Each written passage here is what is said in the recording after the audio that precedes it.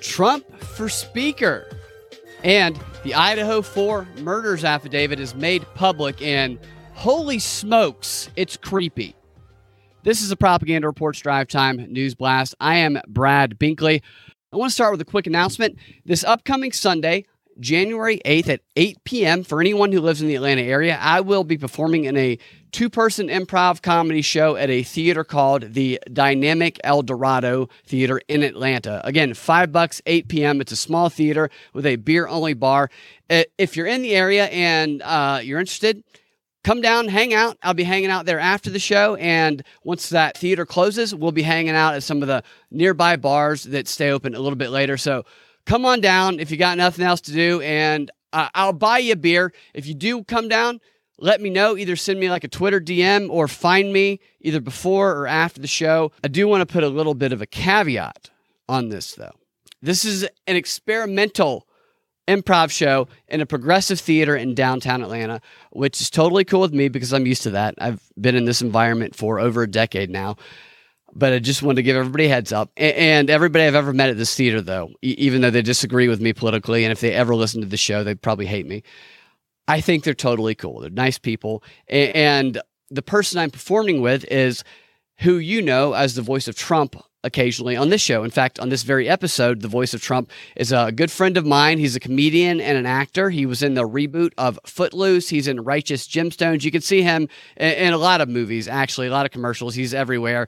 And Ism Kent, if he's listening, had a drunken conversation with my friend who I'm going to be performing with in Fayetteville at a show at a live meetup about a year and a half ago, and neither one of them remember it. So it'll be a good time. We'll have some drinks and we'll have some fun.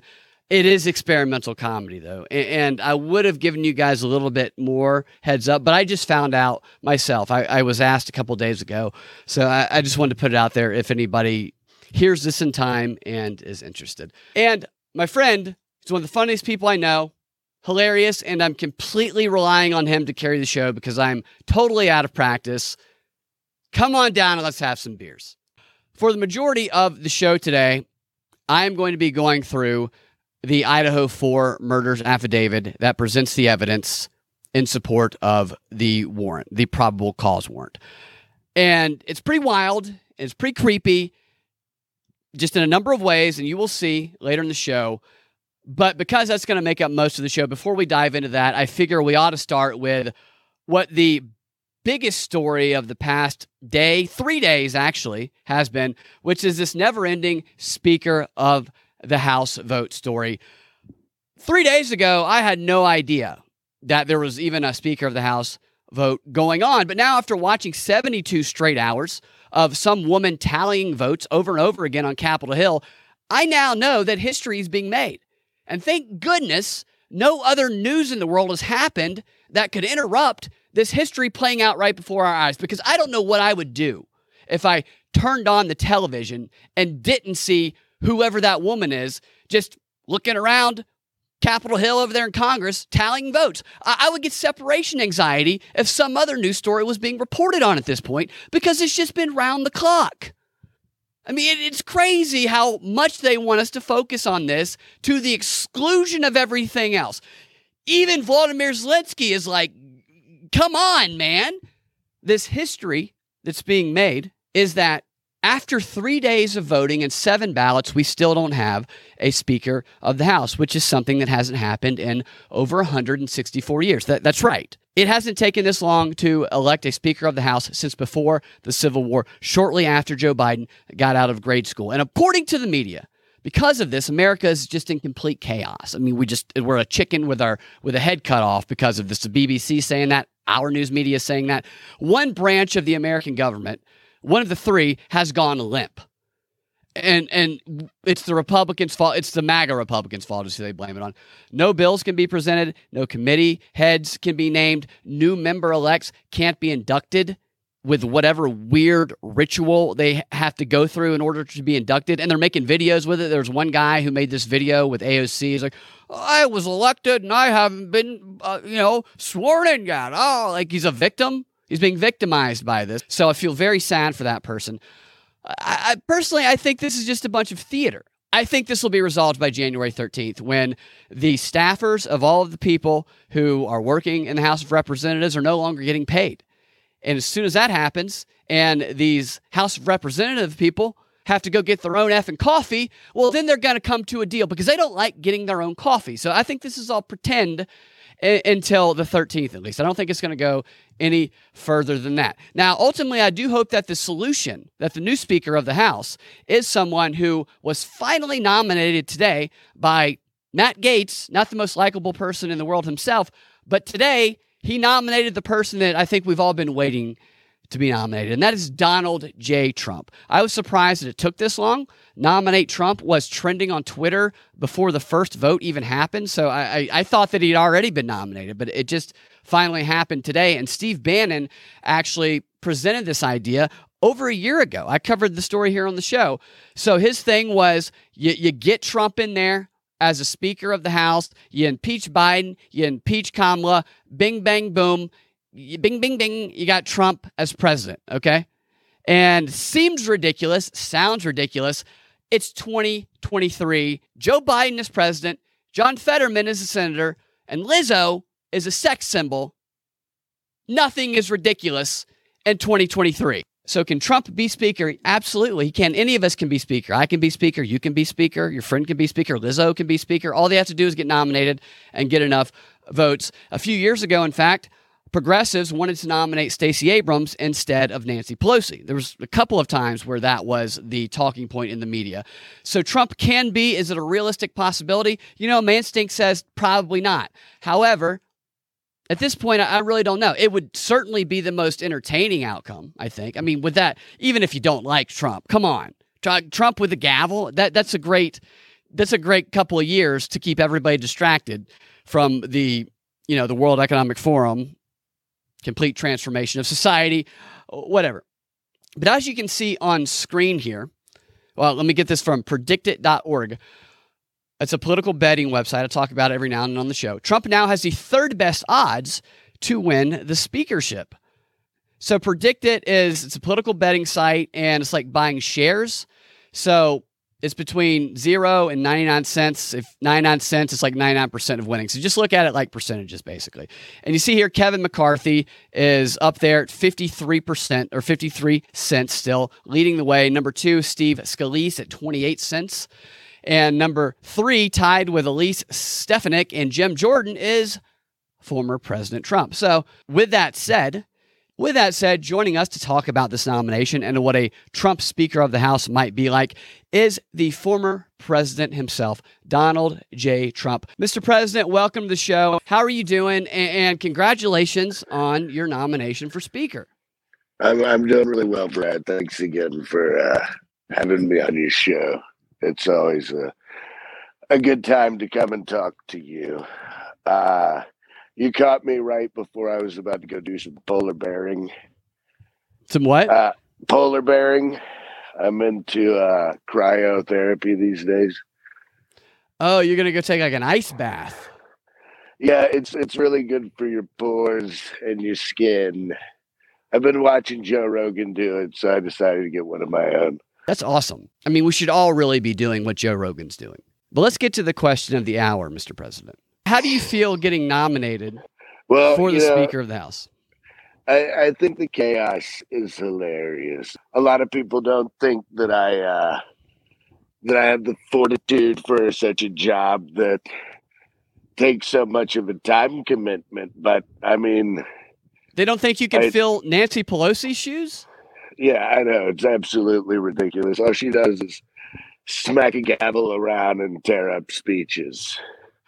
What would you do with that gavel in hand? Well, I'd do my best to be as fairly as possible to undermining Joe Biden as much as I could. The first thing we would be doing is going to impeach Joe and Kamala. Kamala, yeah, right. Are you worried about the dangers that you might face as Speaker with that gavel in hand? I mean, it's really been brought to attention that it is a dangerous job. Look at poor Nancy's husband. It's true.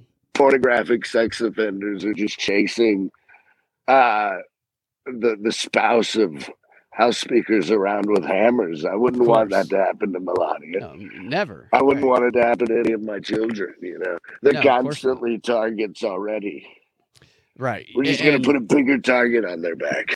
That was just a little bit of the conversation that I was able to have with former President Donald J. Trump. If you want to hear the rest of that satirical conversation, you can subscribe to one of our subscriber-only feeds, patreon.com/propaganda report, rockfin.com/propaganda report, propreport.locals.com, and you will get the rest of that conversation, as well as the other DNB XR material that I will be talking about today. Okay, now I'm going to talk about this affidavit, which was made public today for the Idaho 4 murders case. The presentation of the probable cause evidence that justified the judge giving the warrant over so that the police could go arrest Brian Kohberger, the suspect in the case. And this affidavit is interesting for a couple of reasons. It reveals that this suspect, if he is in fact the killer, had been planning this for quite some time, stalking the house out for months in advance, possibly trying to throw police off with some of his activity with his cell phone, and that he also went back to the scene of the crime just a few hours after committing the murders between 8 and 9 a.m. before police were even aware of what had happened. Really creepy stuff. And one of the roommates also saw him, one of the surviving roommates. It's a pretty creepy and gives you an insight into kind of who this guy is a little bit. I mean, this is obviously not all the facts that they have in evidence. This is just enough for them to get that warrant. But you really start to think that maybe this guy thought he was going to get away with this. And that leads me to the other interesting thing about this affidavit. It's that it reveals just how police and FBI use private and public surveillance video, not from just in the area, but from around the country, cell phone data handed over by AT&T, eyewitness interviews, and DNA genealogy, among other things, to track this guy down. It's quite extraordinary. He must not have taken some of these classes because he obviously didn't think about just how easy it is for authorities to be able to pinpoint where someone has been at just about any point in time. It's crazy, actually. I'm glad they caught the guy, but some of this stuff is like, wow. So I'm going to go through that. I'm not going to read the entire thing. It's 18 pages. I tried to highlight the most relevant portions that we haven't talked about yet, although it ended up being like my highlighting jobs I would do when I was in college and law school. Once I start highlighting, it's just page after page after page of nothing but highlights. So this does get more the affidavit. The deeper in, the more really interesting it gets. So I'm going to skip around a bit. Okay, you see it up there on screen. Exhibit A, statement of Brett Payne. That's a police officer. Now, this is a guy who is laying out the evidence in this affidavit and asking for the warrant. And he starts off by taking the reader through his first introduction to the crime scene. He shows up at the crime scene, and one of the other officers walks him through, and he's describing what he saw during that first experience that he had with the crime scene. I'm going to skip down to page 3 if you're reading along. He says, and he's talking about when he first saw Madison Mogen's bedroom, which is where Madison and Kaylee Gonzalez, where they were found murdered. And here's what he says. As I entered this bedroom, I could see 2 females in a single bed in the room.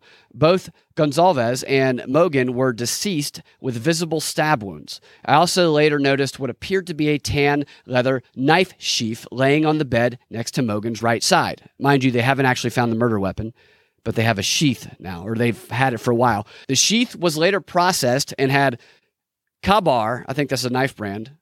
I might have said that wrong. USMC and the United States Marine Corps Eagle Globe and Anchor's insignia stamped on the outside of it. The Idaho State Lab later located a single source of male DNA suspect profile left on the button snap of the knife sheath. So they got DNA off of the button snap of the knife sheath. Now that's interesting to me, especially when you hear more of these details in this affidavit, that sheath was left there. I am wondering if it was intentionally left there. Maybe he didn't realize that there would be DNA on the button to maybe throw them off because it had had that insignia stuff on there, because I don't think this guy was in the military. It just feels like that was placed there intentionally, because if you come inside a house and you have a knife in a sheath and then you go to leave a house, you're either holding the knife trying to put it in a sheath, or You're just carrying a knife. So I'm wondering if that was placed there by the suspect as a red herring and he maybe made a mistake. And then it says, as part of the investigation, numerous interviews were conducted by Moscow Police Department officers, Idaho State Police detectives, and FBI agents. 2 of the interviews included BF and DM. Both BF and DM were inside the King Road residence at the time of the homicides and were roommates to the victim. So these were the 2 surviving roommates. BF's bedroom was located on the east side of the first floor of the King Road residence. Now, skipping down to the bottom of page 3, DM and BF both made statements during interviews that indicated the occupants of the King Road residence were at home by 2 a.m. and asleep, or at least in their rooms by 4 a.m. This is with the exception of Coronado, who received a DoorDash order at the residence at approximately 4 a.m. Law enforcement identified the DoorDash delivery driver who reported this information. That's interesting. A DoorDash was there at 4 a.m.? DM stated she originally went to sleep in her bedroom on the south side of the second floor. DM stated she was awoken at approximately 4 a.m. by what she stated sounded like Gonzalez playing with her dog in one of the upstairs bedrooms, which were located on the 3rd floor. A short time later, DM said she heard who she thought was Gonzalez say something to the effect of, "There's someone here." A review of records obtained from a forensic download of Cornado's phone showed this could also have been Coronado, as her cellular phone indicated she was likely awake and using the TikTok app at approximately 4:12 a.m. That's crazy. I mean, the murders were happening like right in this window of time. I guess she was watching TikTok.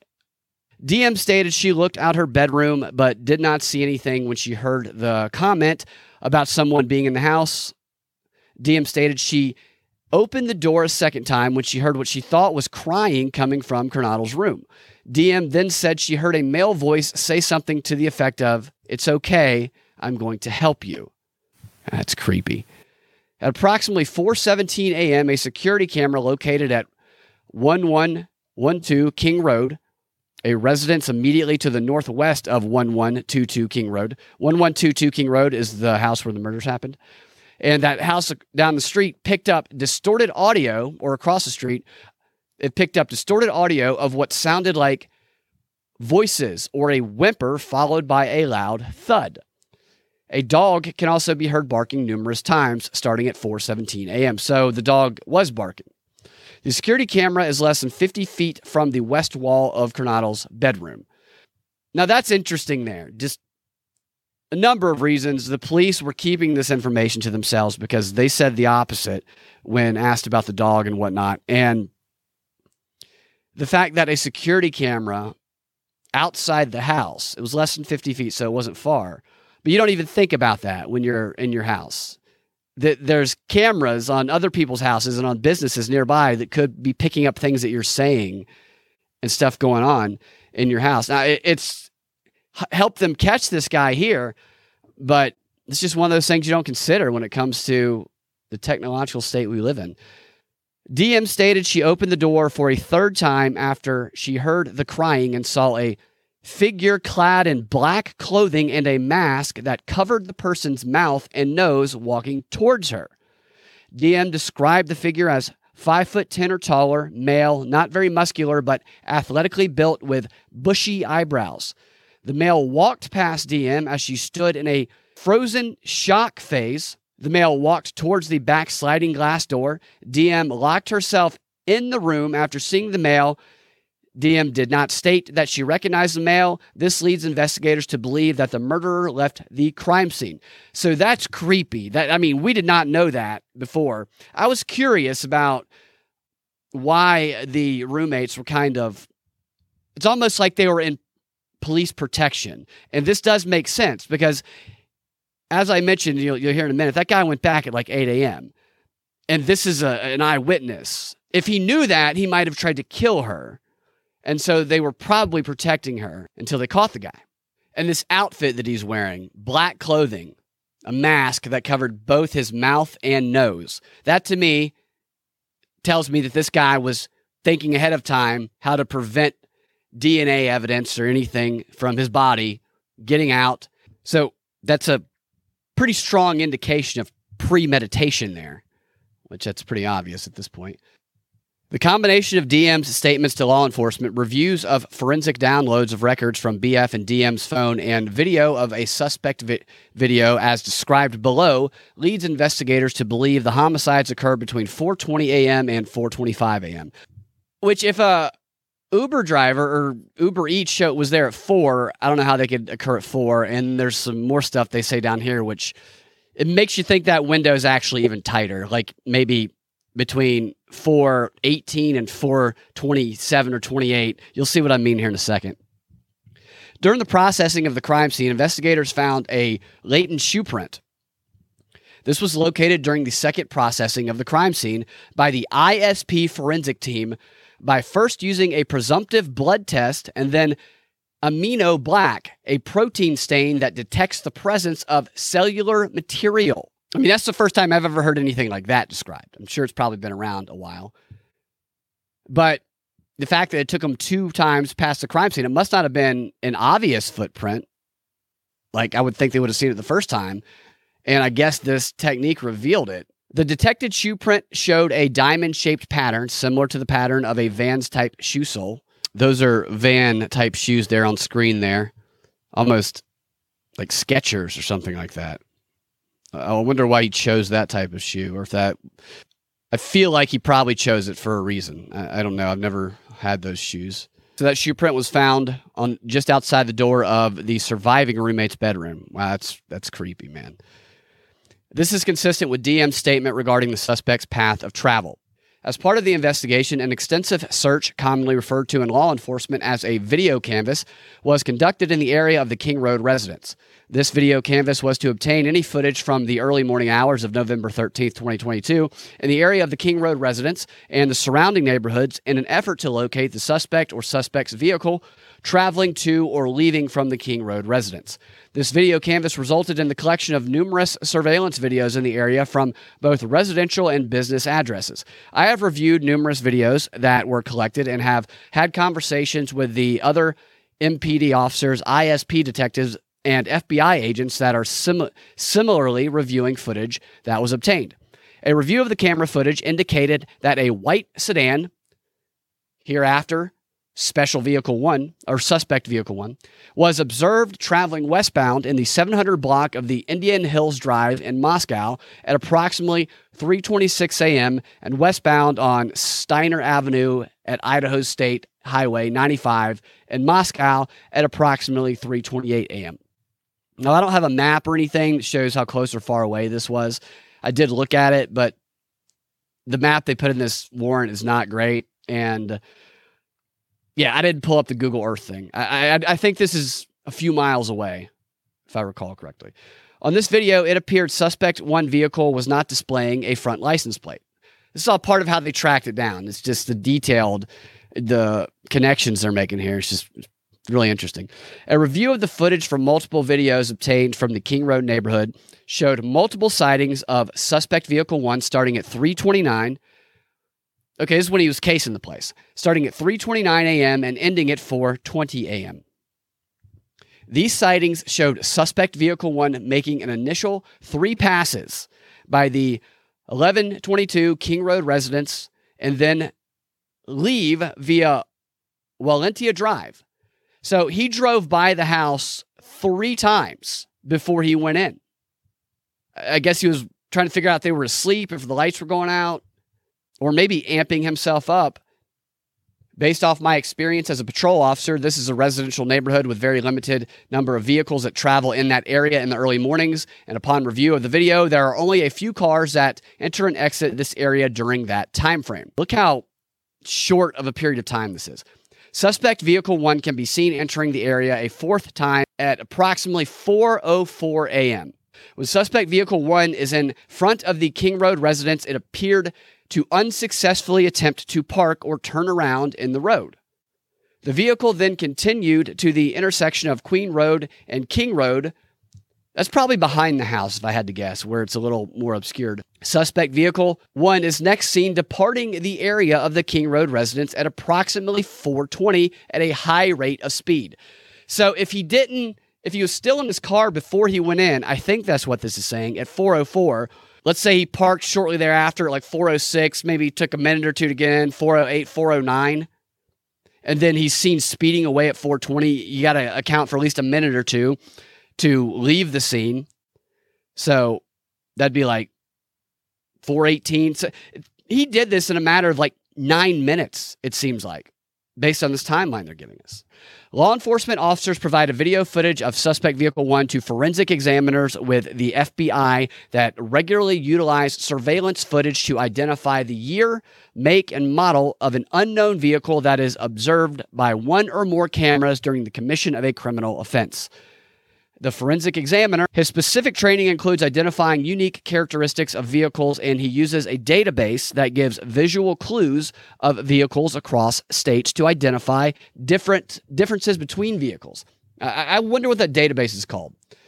After reviewing the numerous observations of suspect vehicle 1, the forensic examiner initially believed that the suspect vehicle was a between 2011 and 2013 Hyundai Elantra, but then, upon further review, indicated it could also be between 2011 and 2016 Hyundai Elantra.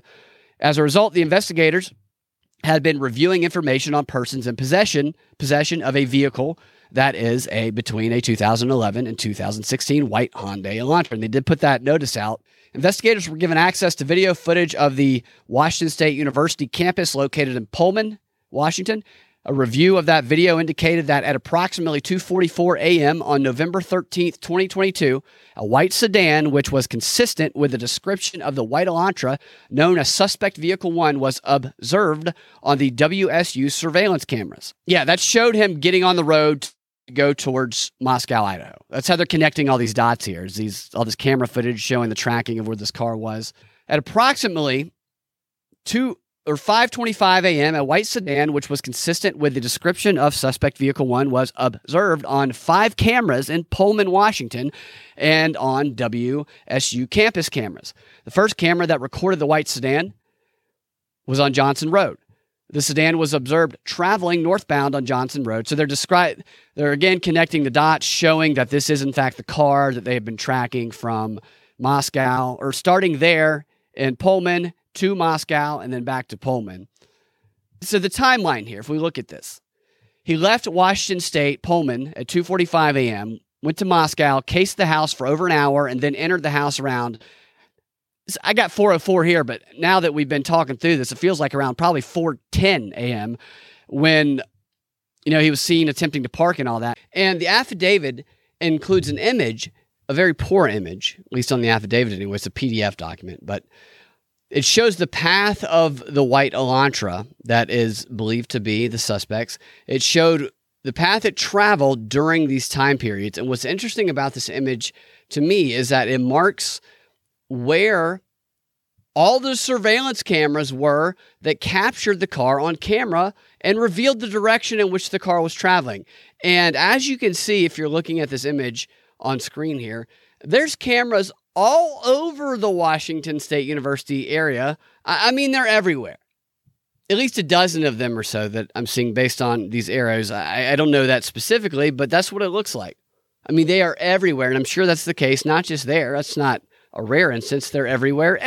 Okay, on November 25th, the MPD asked area law enforcement agencies to be on the lookout for white Hyundai Elantras in the area. On November 29th. So that was long before they asked the public about tips about if they've seen a white Hyundai Elantra. So police, for most of the time up until they apprehended the suspect, said they had no suspect. They had no clue what was going on. So that obviously wasn't true, and I think we knew that the whole time. On November 29th, around 12:28 a.m., Washington State University police officer Daniel Tingo queried white Elantras registered at WSU. That's smart. As a result of that query, he located a 2015 white Elantra with a Pennsylvania license. That vehicle was registered to Brian Koberger. So they had an idea of this suspect before December. And his apartment is just 3/4 of a mile away from where the car was last picked up on one of those cameras in Pullman.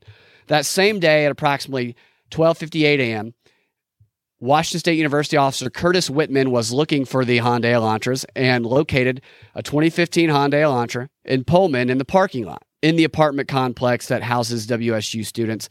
The officer says he reviewed Kohberger's Washington State driver's license information and photograph. The license indicates that Kohberger is a white male with a height of 6 feet and weighs 185 pounds. Additionally, the photograph of Kohberger shows that he has bushy eyebrows, which is what the roommate said. Kohberger's physical description is consistent with the description of the male DM saw inside the King Road residence on November 13th. Further investigation, including that a review of the Latah County Sheriff's Deputy Duke's body cam and reports showed that, now listen to this, on August 21st, 2022, this is a couple months before the murders, Brian Kohberger was detained as part of a traffic stop that occurred in Moscow, Idaho. At the time, Kohberger, he was the sole occupant of the car driving the white Hyundai Elantra, had a Pennsylvania plate at the time, but that plate was set to expire, so that's why he has a Washington plate now. During the stop, which was recorded via a law enforcement body cam, Kohberger provided his phone number, which is called the 8458 phone number in the document here, as his cellular telephone number. Investigators conducted electronic database queries and learned that the 8458 phone number is a number issued by AT&T. On October 14th, 2022, it's a month before the murders, Brian Kohberger was detained as part of a traffic stop by a WSU police officer. This guy gets pulled over a lot, doesn't he? Upon review of that body cam and report of the stop, Kohberger was the sole occupant, and he was driving that same Honda car.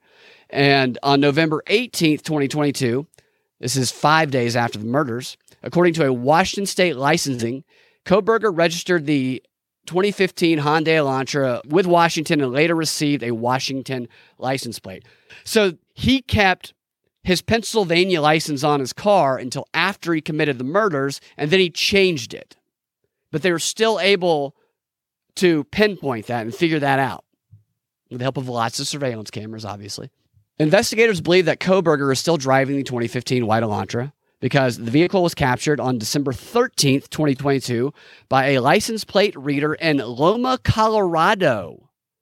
So he was in Loma, Colorado on the 13th. I think that's before him and his dad drove from Washington to Pennsylvania. And it says that he was there. What was he doing in Colorado? Colorado is actually one of the places where Ted Bundy killed 3 people. And so is Idaho, now that I'm looking at it. Yeah, what was he doing there? I mean, at first you think it's part of the trip home, but it doesn't say his dad's there. It says he was by himself, and I'm pretty sure this is before.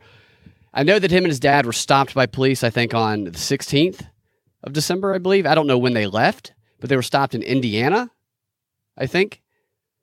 It says here, Kohberger's Elantra was then queried on December 15th, 2022 by law enforcement in Hancock, Indiana. On December 16th, I think that is the pullover from the body cam footage that we've seen. On December 16th, 2022, at approximately 2:26 p.m., surveillance video showing Kohberger's Elantra in Albrightsville, Pennsylvania. So was this December 13th one part of the trip? I don't understand what's going on here. The sole occupant of the vehicle was a white male whose description was consistent with Kohberger, the sole occupant. Kohberger has family in Albrightsville, Pennsylvania. They learned this through a TLO search and local tool database query, whatever that is. Based on information provided on the WSU website, Kohberger is currently a PhD student in criminology at Washington State University. Pursuant to records provided by a member of the interview panel for Pullman Police Department, we learned that Kohberger's past education included undergraduate degrees in psychology and cloud-based forensics. These records also showed Kohberger wrote an essay when he applied for an internship with the Pullman Police Department in the fall of 2022. He tried to be an intern for the police. Kohberger wrote in his essay that he had interest in assisting rural law enforcement agencies with how to better collect and analyze technological data in public safety operations. Kohberger also posted a Reddit survey, which can be found by an open source internet search. So I told you about these questions in the show I did on New Year's Eve. And this is part of the affidavit, the warrant. The survey asked for participants to provide information to understand how emotions and psychological traits influence decision-making when committing a crime. I would like to see all the answers he got to that, to see if the methods he used were based on the information he got from them. And I'd also like to know what his thesis was about. I'm sure he's had to write theses as a PhD student and a master's student or graduate student. As part of this investigation, law enforcement obtained search warrants to determine cellular devices that utilized cellular towers in close proximity to the King Road residence on November 13th, 2022, between 3 a.m. and 5 a.m. Read that again. As part of the investigation, law enforcement obtained search warrants to determine cellular devices that utilized cellular towers in close proximity to the King Road residence on November 13th, 2022, between 3 and 5 a.m. So they were able to determine any cellular device that used the cellular towers in that time period. That's interesting. After determining that Koberger was associated to both the 2015 White Elantra and the 8458 phone number, investigators reviewed these search warrant returns of the cell phone data. A query of the 8458 phone in those returns did not show the 8458 phone utilizing cellular tower resources in close proximity to the King Road residence between 3 a.m. and 5 a.m. So this is what I'm talking about, where he was trying to throw investigators off, although he didn't seem to do a very good job of it. Based on this police officer's training, experience, and conversation with law enforcement officers that specialize in the utilization of cellular telephone records as part of investigations, individuals can either leave their cellular telephone at a different location before committing a crime or turn their cellular telephone off prior to going to a location to commit a crime. This is done by subjects in an effort to avoid alerting law enforcement that a cellular device associated with them was in the particular area when a crime is committed. The cop says he also knows that on numerous occasions, subjects will surveil an area where they intend to commit a crime prior to the date of the crime. Depending on the circumstances, this could be done a few days before or for several months prior to the commission of the crime, which seems to be the case here. During these types of surveillance, it is possible that an individual would not leave their cellular phone at a separate location or turn it off, since they do not plan to commit the offense on that particular day. So they have the forethought to not bring it with them or turn it off when they commit the crime, but not when they surveil prior to committing it. And I think that is one of the ways he got caught here. On December 23rd, 2022, I applied for and was granted a search warrant for historical phone records between November 12th, 2022 at 12 a.m. and November 14th at 12 a.m. for the 8458 phone held by the phone provider AT&T. This is approximately 24 hours preceding and following the times of the homicide. On December 23rd, 2022, pursuant to the search warrant, I received records for the 8458 phone from AT&T, so AT&T handed over the phone records. These records indicated that the 8458 phone is subscribed to Brian Koberger at the Pennsylvania address, and the account has been open since June 23rd of 2022.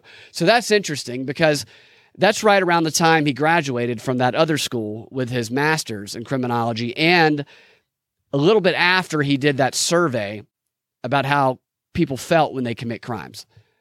Makes you wonder about the intent of getting that new phone, because he did change his license plate after committing the crimes. I'm wondering if he had a couple of phones, but obviously this is the phone that helped police link to him. These records also include historical cell site location information. Interesting. CSLI, they call it, for the 8458 number. After receiving this information, I consulted with an FBI special agent, SA, that is certified as a member of the Cellular Analysis Survey Team, CAST, Cellular Analysis Survey Team. The FBI has that. Members of CAST are certified with the FBI to provide expert testimony in the field of historical CSLI, which again is the cell site location information, and are required to pass extensive training that includes both written and practical examinations prior to being certified, as well as completion of yearly certifications. Additionally, the FBI CAST special agent, so the Cellular Analysis Survey Team special agent that I consulted with, has over 15 years of law enforcement, which includes 6 years with the FBI, just providing the credibility statement here for the affidavit. And from the information provided by CAST, this officer was able to determine estimated locations for the 8458 phone number from November 12th, 2022 to November 13th, the time the court authorized. And on November 13th, 2022, at approximately 2:42 a.m., the 8458 phone was utilizing cellular resources that provide coverage to the 1630 Northeast Valley Road apartment in Pullman. So he was using the cell towers around his apartment, the Koberger residence, and then at approximately 2:47 a.m., the phone used cellular resources that provide coverage southeast of the Koberger residence, consistent with the 8458 phone leaving the Koberger residence and traveling south through Pullman. So they checked the cell phone towers in that period of time at his location where he lived, and then on the path to Moscow to see if he was pinging those on those dates and times. And he was. So this is consistent with the movement of the white Elantra. At approximately 2:47, they're continuing to show the courts that they were able to continue to track this car. The 8458 phone stops reporting to the network, which is consistent with either the phone being in an area where without cellular coverage, the connection to the network being disabled, such as putting the phone in airplane mode, or the phone being turned off. So the phone traveled from his place down the road to Moscow, but then turned off at a point in time before arriving. The 8458 phone does not report to the network again until approximately 4:48 a.m., at which time it utilized cellular resources that provide coverage to the Idaho State Highway 95 south of Moscow, Idaho. So he sped out of there at 4:20, drove around for a while, and then at some point in time, turned his cell phone back on. Between 4:50 a.m. and 5:26 a.m., the phone utilizes cellular resources that are consistent with the 8458 phone traveling south on Idaho State Highway 95 to Genesee, Idaho, then traveling west towards Uniontown, Idaho, and then back into Pullman. So I don't have the map, but it appeared that he was kind of driving around to make it appear that he was, I guess, not in the area of Moscow, because the direct path, he didn't take the direct path back from the house to to Washington, Pullman. It's like he drove around maybe to make it look like he was somewhere else or going in another direction. All right, so I'm going to go through a little bit more of this affidavit in the DNB portion of the show, and then continue this conversation along with the rest of that satirical conversation I had with the former president in the DNB XR.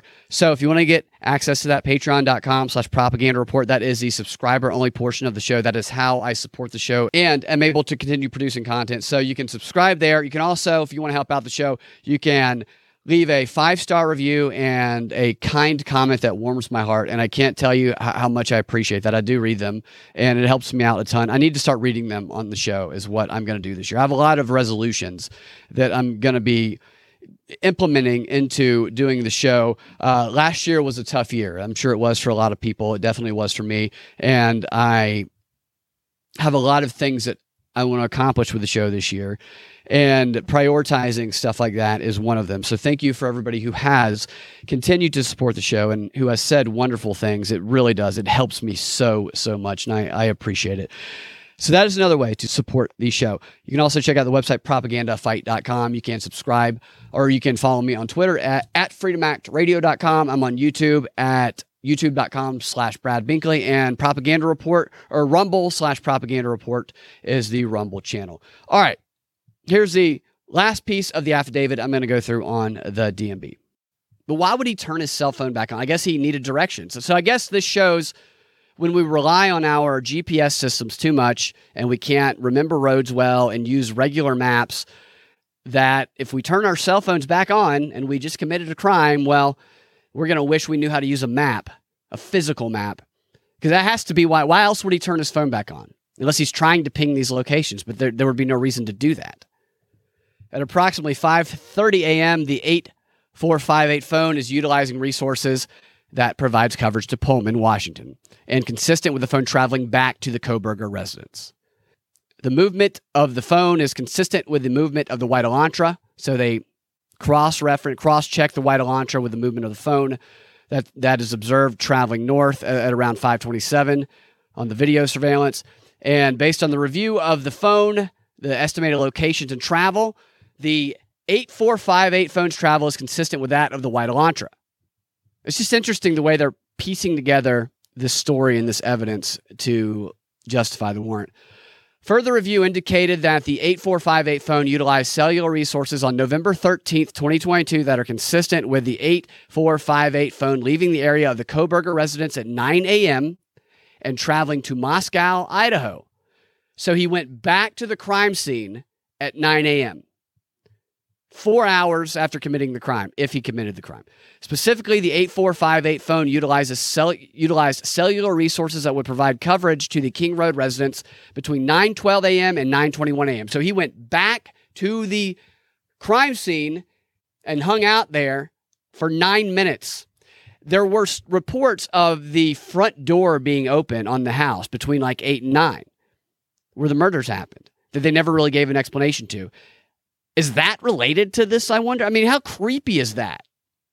Maybe he was going back to get that sheath. But again, that sheath to me seems like it was put there to be discovered.